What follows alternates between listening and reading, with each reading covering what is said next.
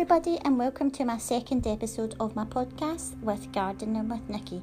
Tonight we have one half of the Bearded Growers. We have JJ and Mrs. JJ who are going to be on, and they're going to be speaking about their gardening journey and about mental health and how their mental health has been improved by taking part in gardening. So tune in and give it a listen, and I hope you like it.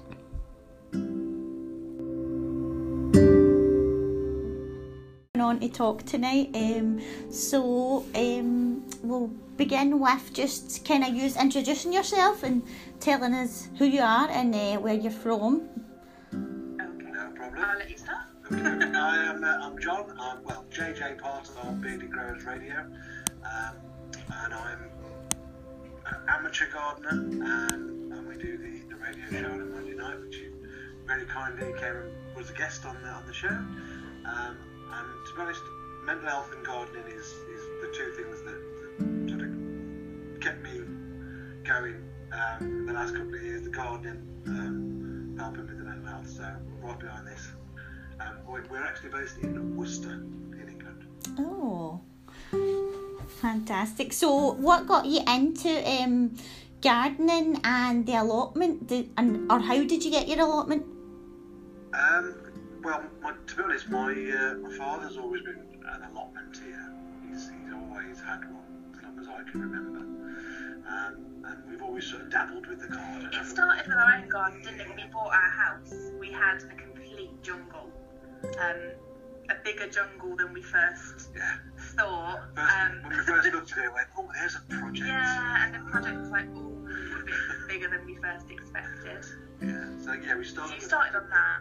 And then started growing a few veggies. Always tried, over the years to grow little bits and bobs, but never actually done a full allotment, so to speak, or a full grow for a harvest. But last year we actually tried to in our garden, which is northeast facing, so it only gets about 4 hours of sunlight a day. And very bricky, lots of bricks and rocks, and your carrots are basically growing in spirals. It was just a bit of a nightmare. We had a bit of fun. Yeah, we did have fun. Yeah. Finding squashes over next door's garden, because there's no fence between the two. At the time. Pulling everything back in. Oh no. Finding butternut squash after butternut squash. That we'd given up on because we thought they hadn't worked. That was a nice surprise. Yeah, completely given up. But yeah, I during it was lockdowns. Yeah, it was during the lockdown I decided, right, I'm going to go for this. I'm going to get my name down and get myself. You were furloughed, weren't you? I was. And that really affected furloughed. you. Yeah. Obviously, without sort of telling too much of your story myself, you've had anxiety and mild depression for a couple of years, and sort of refused to sort of seek help, didn't you? I was a man. But thought you could deal with it yourself. We had a lot of issues and situations in our life that hadn't helped. It had contributed to how you were feeling. Yeah. And then when you were furloughed, I think that's what really made. That was a real kick for me. Yeah, because it was worry, wasn't it? Yeah. Financial absolutely. worry. It was job security worry. Not being able to see our parents and everything else. It sort of it tipped me to the point where I needed to seek some help. Yeah. And sort of hand in hand with that, I put my name down on the allotment waiting list. And it's literally round the corner, the plot I put my name down for. But there was 63 plots and I was number 25 on the waiting list, so I was never going to get on there. And thankfully someone who I've known for nearly 20 years saw that I'd put my name down for a plot and said he'd got one about 4 miles away, something like that. It's not too much of a drive. There's only 2 people on the waiting list and there's 3 plots available. And they want full plots, and this is a half. So I'm like, right, gone into the council, I need to switch plot lists, please. And then, unfortunately, due to COVID, they wouldn't allocate allotments because they didn't want the site reps to meet the new tenants. But the site reps could meet the old tenants. It all kind of baffled me, and it was a bit above my pay grade for politics. But eventually we got the plot, didn't we? Late April. We got the plot, so we are late to the party this year, so we've just took it as a complete trial year this year. See Well, every time you've dug a small bit, so 2 by 2 metre little space, because it was really overgrown and there were so many sort of weeds and bramble roots the size of your head. Every time you've dug a small sort of portion, we've planted it straight away, because we didn't want to sort of try and dig it all over and then think, right, now we need to start, and we're sort of 6 weeks down the line. Watching weeds grow again. Yeah, it is. It's quite overwhelming when you first get a plot. I mean, I don't have a big plot myself, but I do look after the nursery plot, and I had a small plot at the allotment where the nursery where I work was, and I remember, like you're saying, that when I took it on, I thought I don't know what to do with it, but I knew I wanted to grow food, so it was like try and think, well, what can I grow, and it was just trial. But I think, for me, lockdown helped me learn, because I work in the nursery full time, so, and it's term time, like when the schools are open I'm working, so I do have the summer off and stuff, and I have quite a lot of holidays, but so I never had that time to say, like, oh, I'll go and try and grow these things and look after them and go out every day into the greenhouse, whereas I had to work from home because I'm asthmatic, so it gave me that time to go out. And even just being the fact that I couldn't go out and I couldn't see my family, even having the greenhouse and going to the allotment, it gave me, like, I felt as if my shoulders were lifted going to the allotment and coming back, as if, like, I needed to get out. That first part of lockdown, so when it was in May 2020, March 2020, and I got locked down. Unfortunately, I was working from home because you were isolated. I was isolated because you were potentially had a cough. Yeah. So, and then as soon as that 2-week self-isolation had ended, I was working from home. I had the phone call to say, you're on furlough. And then I had 4 months at home. And if I hadn't have had the garden, if I'm honest, I think I'd have gone a little bit worse than I ended up. Mm-hmm. And having that, and then we had a really, really good weather period from sort of March all the way through to June. The weather was gorgeous. I was coming back in with sunburn. I mean, I don't take much to burn that, but I was coming in with sunburn on my hands and on my arms every single day. But I had something to do. Struggled to get all the bits and bobs, materials and wood and whatnot, but we worked around it. We sorted the garden. And every day I was coming back in, and it was that moment when I was coming back in the house that I was the saddest, because I was coming away from what I'd really been enjoying, and it cemented it to me that, I think I'm one of these people that likes to do gardening, and it makes me feel happy. And that's when I realised that eureka moment. And once we got the plot, it gives me double the work to do. So there's always something going on. Mm-hmm. And it's very rare that we have a night where we sit down we and say this quite a lot, don't we? Yeah. We go through stages where we just cannot remember the last time we just sat and did nothing. It's been quite nice tonight doing this, because we've had to stay in to do it, because if I'd gone over the allotment, I'd have been late. I always am. And then the show came about, literally from a conversation with Chris, with Bish, my co-presenter. He used to do a radio show on NCCR called Oddballs, which was a sporting show. And me and him had sort of bounced a few ideas off each other. I went to school with Chris, so I've known Chris since I was 12 or 13. Mm-hmm. Lived very different lives. He used to live down in Kent, he's lived abroad, he's now in the Cotswolds, but we've always sort of kept in touch. But we were bouncing ideas back and forth of each other, because I think we've both got an interest in putting something out there. We're not shy. We're quite forward in our mannerisms and in our personalities. So this sort of thing, it kind of fits both of us. We've both got these, so we thought, right, we can do something to do with the beard. And to be honest, it was going to be a podcast to start with, and it was going to be us interviewing ordinary people. It was just going to be finding out people's stories, and then it evolved from there. Saying, is there really a niche there for that? And then we got a pub shed as well, haven't we? And there's a radio station dedicated solely pub shed radio.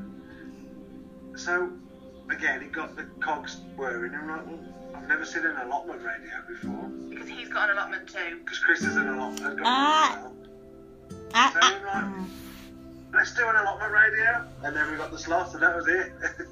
It is. It's something. It's something different, and it's something that I've never really seen. And I think it's good that even on Instagram, like when I was chatting to gardeners and stuff, like who are messaging me about like what I've been trying to do and raise awareness of mental health, you know, it's just so good. I feel as if like Instagram is like somewhere that brings you together, and it's as if, you know, everybody's dead supportive. There's no like, I know social media can have like trolls and stuff, but I feel like it's quite a positive place for like gardening sense anyway. The gardening and the allotmenting sector of it is so friendly. I came up with this realisation again to do with my mental health, unfortunately, because when I was furloughed and when we were all locked down and we were all miserable, I was going on Facebook and I was reading lots of people's posts on Facebook and comments, and there's a lot more negativity on Facebook, and I made the decision to just switch it off, to be honest, for a short period of time, and I've left all of the pages that had the negativity, you know, your anti-vaxxers and it's all, you know, COVID doesn't exist and people just generally being horrible to each other. I left all of that. I'm not interested. You know, that negativity I do not need in my life. But Instagram, I do find, is an absolutely wonderful place, a happy place.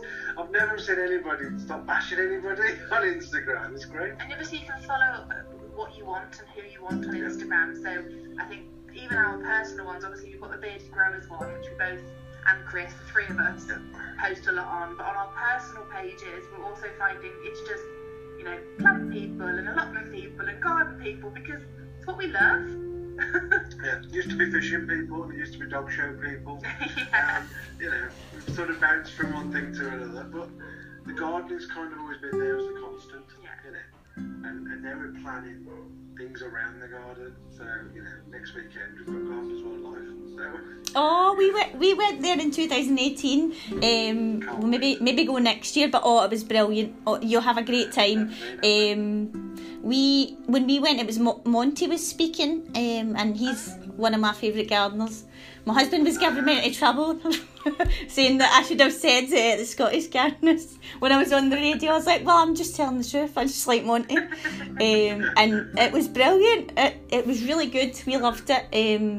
So yeah, you'll enjoy it.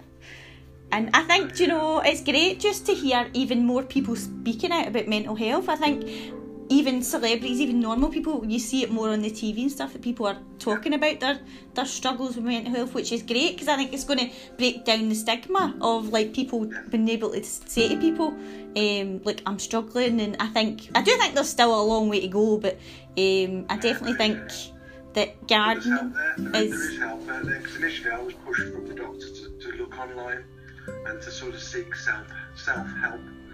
And I was trying to do sort of mindfulness podcasts and reading, but I gotta be honest, my anxiety was at such a point when I was trying to do that, I was just looking at the page and taking nothing in. It was a blur to me. I was struggling to sleep. I wasn't struggling to eat, but I was struggling to sleep, and I wasn't taking care of my personal appearance as well. I like to have my head shaved, and I was leaving it to grow, and I wasn't trimming my beard up, and I just looked a bit. If you feel you look terrible, you're gonna start to feel terrible. So it was taking a little bit of personal care, and you know, buying some new clothes, just making myself feel a little bit better. But it evidently came down to the fact that I have ended up with, it was a 999 call. It was, yeah, scary, and not so long ago actually. No, it wasn't long ago. It was 5 months. March, was it? Something like that. I basically had a massive anxiety attack to the point where I thought, pain in my chest, I was having a heart attack. Wow. I was doubled over when I was fearful that I was actually dying. I was having a heart attack. And I was sort of hyperventilated. I was basically having a panic attack all at the same time. And to be fair, those paramedics that came through the door, phenomenal. They were awesome. They took me down. Yeah. The one guy took me in the garden and said, because they identified it straight away. They're like, you're not having a heart attack, you're having an anxiety attack. And they talked me down, didn't they? They calmed me down. And I was like, what do you like to do? And I said, I like to do my garden. I've been doing my garden to keep me busy. Paramedic took me walking around around my garden for 10 minutes, and the guy was in awe of what I was doing, and I'm like, I'm in awe of what you do. You shouldn't be in awe of me doing a garden. It's nothing. He's like, no, this is what you need to do. You need to focus on what is making you feel better, and what is making me feel better was getting out there doing that bit in the garden. But yeah, it all came from that. So the next day I got straight into the GP, and I've got no fear in admitting that, you know, I've been prescribed medication. I'm not great at taking it because I'm terrible at forgetting to take one in the morning, but I'm pretty good. I'm sort of, I'd say I'm 7 out of 10. But I need to learn how to do it properly. But it has made me feel better. I've got the sparkle back in my eye, and I feel like I've got that spark again as a person, which I was missing, wasn't I? Yeah. I couldn't relax. I couldn't just sit there and relax. I had to be doing something. Weren't you? I needed to stop this constantly going over. You know, head was constantly spinning.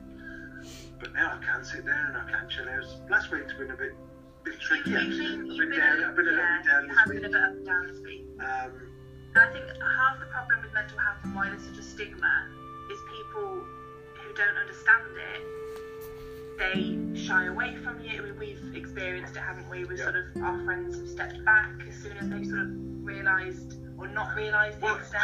I was honest with all of my friends and all of my family and said, look, I've got anxiety, I've got depression, I'm on medication, I'm going to be better, I'm going to be myself again. But this is why I've been a bit like... This is why I've been a bit withdrawn, this is why I'm not wanting to see people. But it's still not understood. And unfortunately, there are people within our circle of friends who've taken a step back because they're scared, they don't know what to say.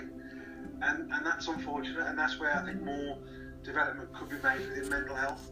People who've got mental health getting help, that's one thing, but people around in that support bubble knowing how to not help, just be there. That's all it is. They don't need to help, they just need to be there. Sometimes you need a shoulder, you need someone to unload on, and I couldn't keep unloading onto Jess because she's my wife, and I don't want to put her in a position where she feels like she has to be there constantly for me because I've got, you know, mental health issues at the moment. But as a wife, you know, you sound Nikki, that's what you do. Yeah. And you fully, you know, you don't think anything of it, but I think also as a wife doing that, you recognise who is there for you and who isn't. And, you know, there's no blame game, you know, there's no accusations, but more needs to be done within the mental health industry to get the message out there that, you know, this is normal. And, you know, really just because your friend or your family member or whoever has anxiety or depression or any sort of mental health problem, it's not a reason to step back. They still need you, and they're still them. Mm-hmm. They're still the same person they were, you know, before they had problems, but it's unfortunately not that isn't the case. I completely get it because it is scary, you know. I think back to a few years ago when anybody'd say to me, I'm struggling with this, it'd be, man, come on, let's go and have a pint. That's the worst thing you can probably do. Definitely. I mean, when my husband started suffering with his depression and anxiety, I'll admit, because there isn't that much out, I mean, I didn't realise that was what he was suffering from until like I started to notice things and notice wee things that were happening and start to research it myself, because you don't really get a lot, I mean, we don't really get a lot of support for the NHS. It's just kind of, they direct you to go and get counselling, and there's no kind of a lot of stuff out there like to help like people who are supporting their friends and family. And I have had negativity myself and like friends and like workplace where people have stepped back for me, or like you're saying, made comments of like, oh, just tell me man up, and I'm like, you don't understand, like, and I think, you know, until you suffer from like a mental health illness or someone you care for has a mental health illness, I don't think you actually understand. I think people just think, oh, that's just something over there that I don't have to deal with. And I think now, even like, because obviously my husband has depression, when I go into work now, I can pick up in symptoms like of people, and I'm like, oh, they're not okay, let's go and, like, I think they need a wee bit of support. Whereas other people are like, how do you know that? And I'm like, because I'm tuned into like my husband, and I know when he's you know, going up and down, and I can see what's happening, whereas maybe other people are just going, they're just moody today, and I'm like, But yeah, I definitely think there needs to be more information, and I think that I did hear that they were talking about putting gardening as like to help with mental health. That'd be awesome. Almost like a prescription. So You have a few lessons or something. Because the thing that I thought was amazing, I mean, I like mud, right? I've always played in mud as a child, and I just love mud, like mud kitchens in the nursery. And like I looked into it, and it was like Monty Don was talking about like how there's bacteria in the mud that's actually, you know, an antidepressant without actually taking tablets. So the more you get your hands in the mud, so I've always got it. I could never get rid of it. I mean, apart from like stinging nettles, like but or stuff that, you know, things that have got thorns. I don't like wearing gloves, so I've got them, but like I end up taking them off. And I'm just like, it's better without them. But I think it's amazing that like nature can just, it's something so natural that can just, everybody can do. Well, you know, it's great. And I think that gardening's just amazing. And for me, it's even changed me as a person. You know, I had low self-esteem, and taking on the allotment and meeting new people and, you know, designing stuff, it's really just brought like a community to me, because people have said to me as well, you know, about the allotment, you've got a big garden, and we're quite lucky, we've got quite a huge garden, and they're like, why don't you just garden in your own garden? And I'm like, but you don't get that community that you get in your back garden. You don't get to meet people of all ages, and like people over on allotment 20 or whatever just to say hello to. We've had that with ours, because ours is a massively long garden. It's not very wide, but it's a really long garden, and we've done a lot to it, and we constantly kept getting told, maybe you're doing a bit too much, why don't you just bring it back a little bit, why don't you just scale it down, or calm down, slow down, do things a bit slower, you know, smashing it. This is what I want to do. Because you know, half the time, if you've got time to think about your problems, that's when you sort of become a bit worse. Yeah. If you're just, you know, carrying your attention into your hobby that you love, making yourself feel better, then it's only going to be work was a major trigger point for me as well, and unfortunately I didn't get the support in my previous employment. I was off for a while after I had the anxiety attack. I got furloughed again. That was great. Whilst off, with, you know, having a bit of time just to sort myself out. So that was like, cheers for that, makes me feel great.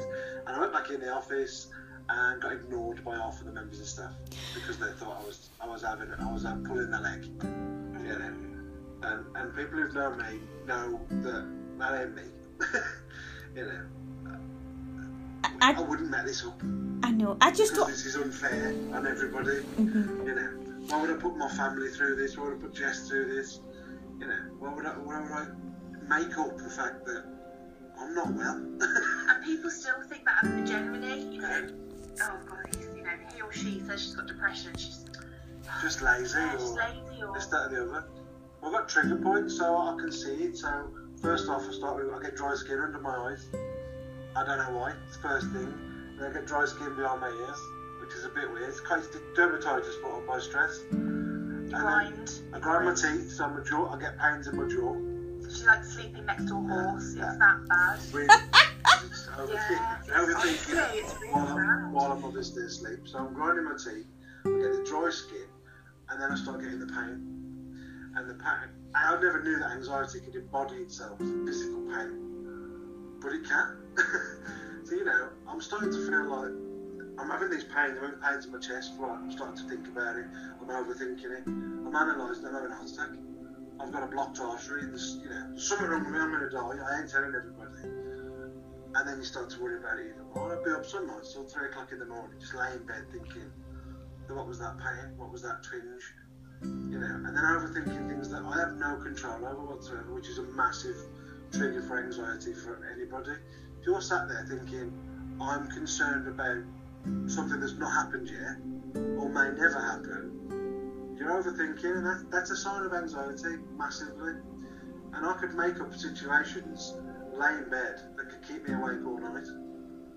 and these situations are completely made up in my own head, and I'm overthinking them. Mm-hmm. And I'm delving too deeply into something that ain't happened and may never happen.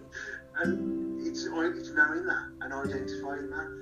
But I did know it, and this was the problem. I knew what I was doing was completely stupid in a way, but I couldn't stop myself. And that's when it came time to speak to a professional. And it was 4 consultations, wasn't it? Four doctor's appointments before I, eventually accepted what was going on effectively. But I'm so pleased I did. And help is there. It is sometimes a bit of a pain to get hold of it, but you just got to keep pushing for it. And having a legend next to you also helps. As you can testify, because you're doing that for your husband as well. So having that support there. So all I'm saying, and I'm banging this out there, if you know somebody who's got depression, got anxiety, don't step back. Just feels a bit sad. Don't step back. The best thing you can do sometimes is a little text message or a phone call, or pop round for a coffee and just say, "You're right." Not silence. Radio silence is terrible, because you overthink that too. Well, what have I done to make them not want to talk to me anymore? But it also makes you feel like the depression is wrong and bad, and you shouldn't be depressed and you shouldn't have anxiety, because it affects my friends and it affects me and people not talking to me. But people have to try and remember that's their problem. That's not your problem. It really is. You can't help how you feel and what's going on. And at the end of the day, it's a disease, and people forget that. They forget that depression and anxiety, it's not something that you've created. It's an imbalance in your head, and it's a disease. And unfortunately, it's touched you on several times with different members of the family. Yeah, I've had different members of the family suffer with it, and I'll be quite honest. In the past, I've been one of those that's been like, so and so's having another episode, because they were talking a couple of years back, but that's because I didn't understand it. And it's only when somebody really close to you starts suffering that you think, do you know what, this is horrendous, and this is a really horrible medical condition, because that's what it is. It's a medical condition, and people don't step away from people that have cancer. They don't step away from people who are, in hospital dying. So why are they stepping away from people who have an imbalance in their brain? But they may be coming out and saying, "Oh, it's just that. It's not a life-threatening thing." But it is, because look at the suicide rates. Mm-hmm. I'm thankful that I've never had those thoughts. I've never come close to those thoughts.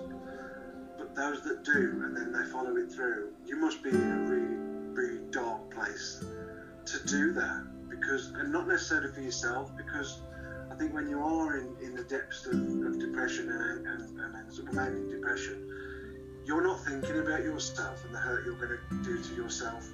You're only thinking about the hurt you're going to do to others, or that you think you're causing them, already. And then to take that step, you are then going to cause them that pain tenfold by what you've done. So it is a killer. Depression and mental health issues, it is a killer. And this is where we've got to all be bright. I said on the show when you came on, my phone is on, my Instagram messages aren't blocked to anybody. People are free to get in touch with me and have a chat. If they're close enough, they're local enough, I'm quite happy to go and have a cup of coffee. It's not a problem, because someone did this for me. That first time that I realised that I was in a bad way, which was about 12 months ago, more than that, it was about 18 months ago, I put a message out there saying that, I've been diagnosed with mild anxiety, mild depression, and I was feeling a bit low. And someone I hadn't spoken to for absolute years phoned me via Facebook Messenger, called me up completely out of the blue, and he talked to me for an hour on the phone and told me that he'd had the same struggles and he was always there, and we had a really great chat, and I felt decent actually afterwards, having that conversation and almost unloading on the guy. But we helped each other, we both had that conversation together, and talking is a great therapy. It's sometimes it'll take a bit of time to drag it out of people, but they'll open up eventually. it will work. But just, you know, I beg people, just don't walk away from people. Just stick by them. Even if it's a text, once a week, once a fortnight. How's everything going? It helps, you know, when that ping comes on your phone, someone else cares. It's brilliant. The more people we can get to care, the better. That's my opinion.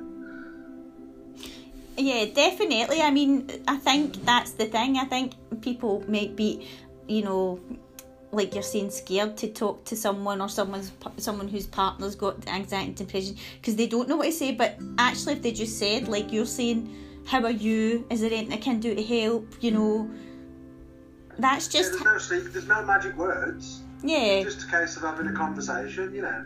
You know, like people have got to have a degree in psychology to talk to someone who's got depression and mental health issues. You have a general, normal conversation. You ain't even got to talk about the depression and the mental health problems. It's just about having a conversation.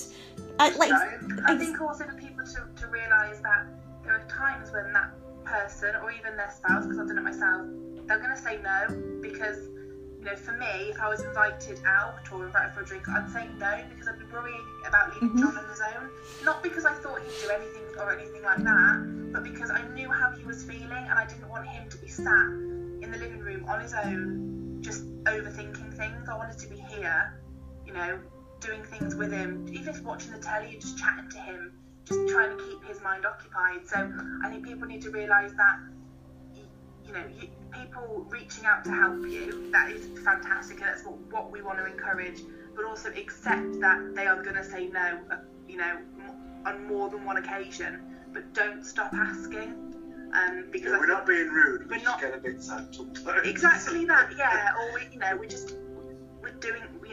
we're trying to work things out, or it's just, you know, a bad week or a bad day, and they happen. They still happen, and it's identifying that, leaving it as a bad day, and just parking it as a bad day, and then move on and have a better day. I've gone from sort of 3 or 4 years ago, generally being the life and soul of the pie, being the cheeky, loud, over the top, obnoxious. Joking. Yeah, well, I can be, and sometimes, you know, going too far with a joke or whatever. I've gone from being that person who's always surrounded by people and was always trying to make people laugh to being someone who very rarely sees somebody and rarely sees anybody else other than people at work and obviously Jess and my family.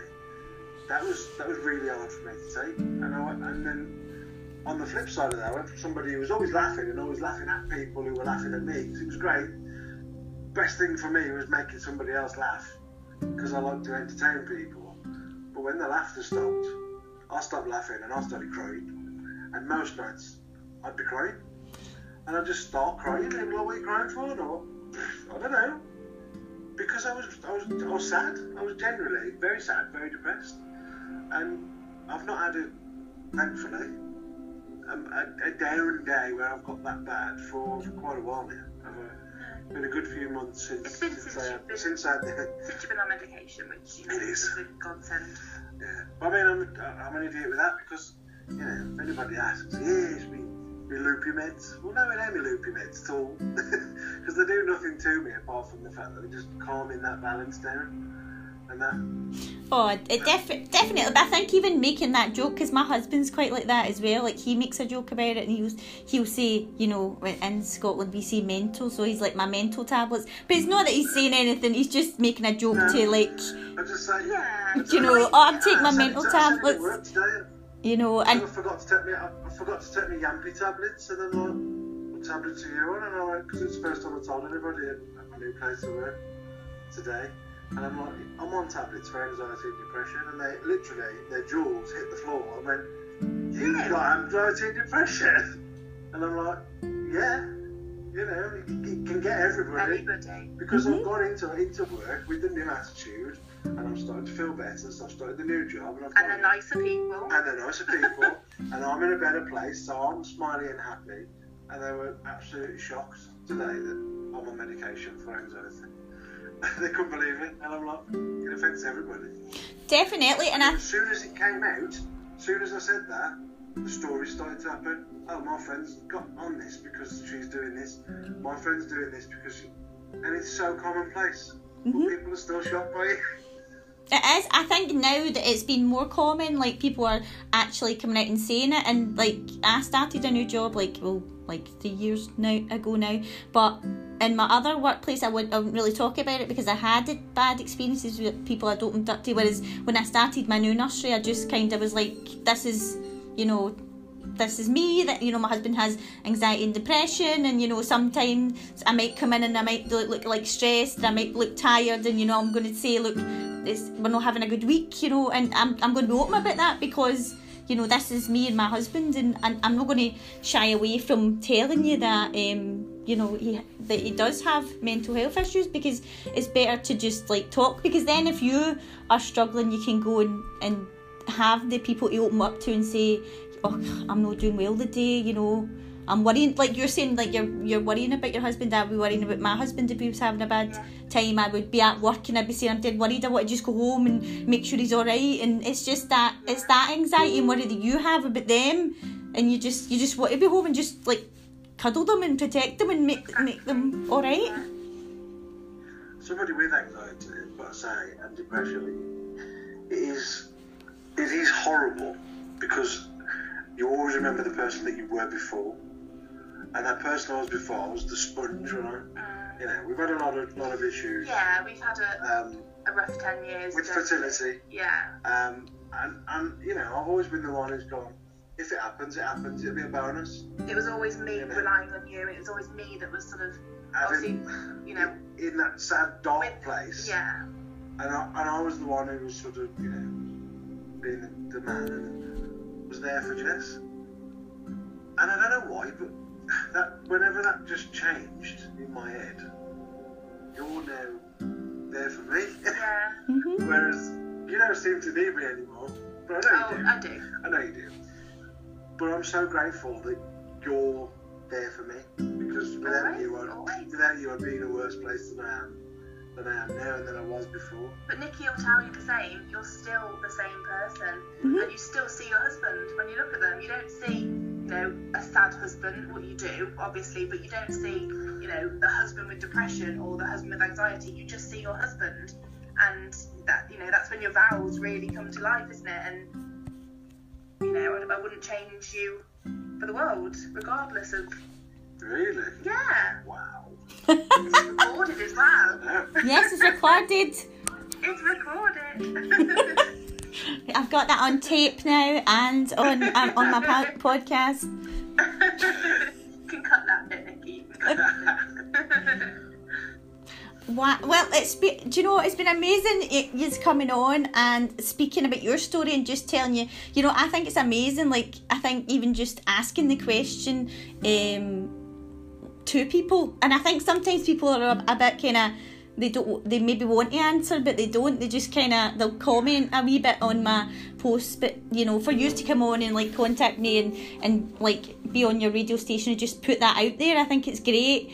To just make awareness. One of the first things that I wanted to do with the show was to turn it and get a mental health special going for it, and it will be a recurring theme across the show. Because since that show, we've had so many others. Obviously, we put you in contact with somebody Catherine. The other day, and a man the other day who's got the balcony garden in Manchester. Yeah, that's right. That's helped his mental health. Every guest we have on every single week mentions mental health. Always comes back to mental health. And it's just, there's a pattern between allotmenting, gardening. I've got into houseplants now, so any sort of plant or gardening, anything like that, it's got a correlation with people's mental health, and people seem to start gardening or take up the hobby because they've heard it will help. The funny thing is about the houseplants is you've always had a couple, but you've never been that bothered. But since we've been doing the show and the more people I've spoken to, I can see them. I'm admiring them as a gardener. I like the plants. you know, that's just what you do. You end up thinking, when you go places like Morrison's and people aren't looking after the plants, I say to my husband, the plants are dying. He's like, that's not your job. And I'm like, I know, but the plants are dying. It's stressing me out.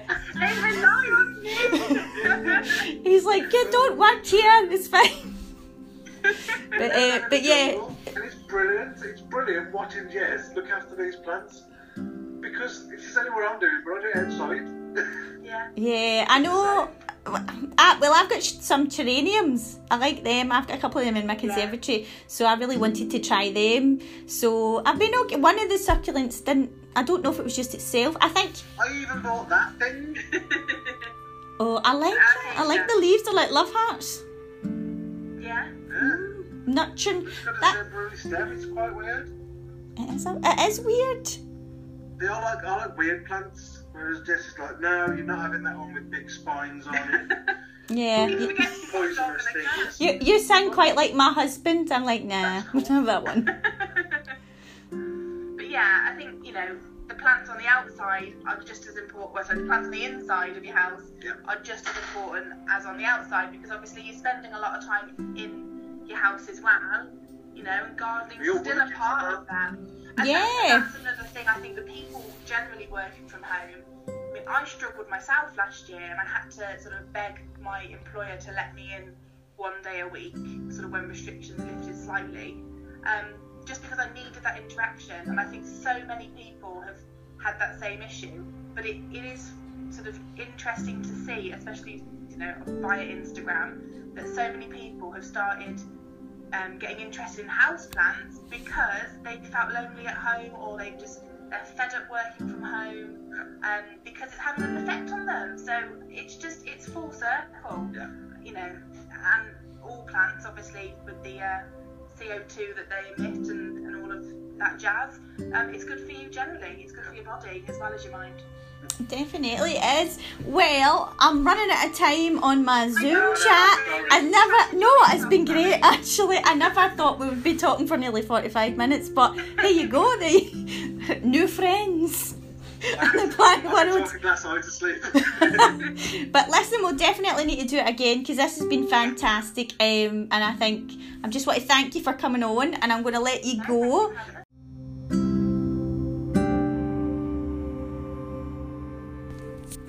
Thanks for tuning in to this week's podcast. That's the end of the show. A big thank you to Jess and JJ for coming on and sharing their story with us all. Next week, we have the Cloudy Gardener who gardens in a balcony, and he's going to share his experiences of gardening and talk to us about mental health. Thanks for tuning in. Until next time. Bye.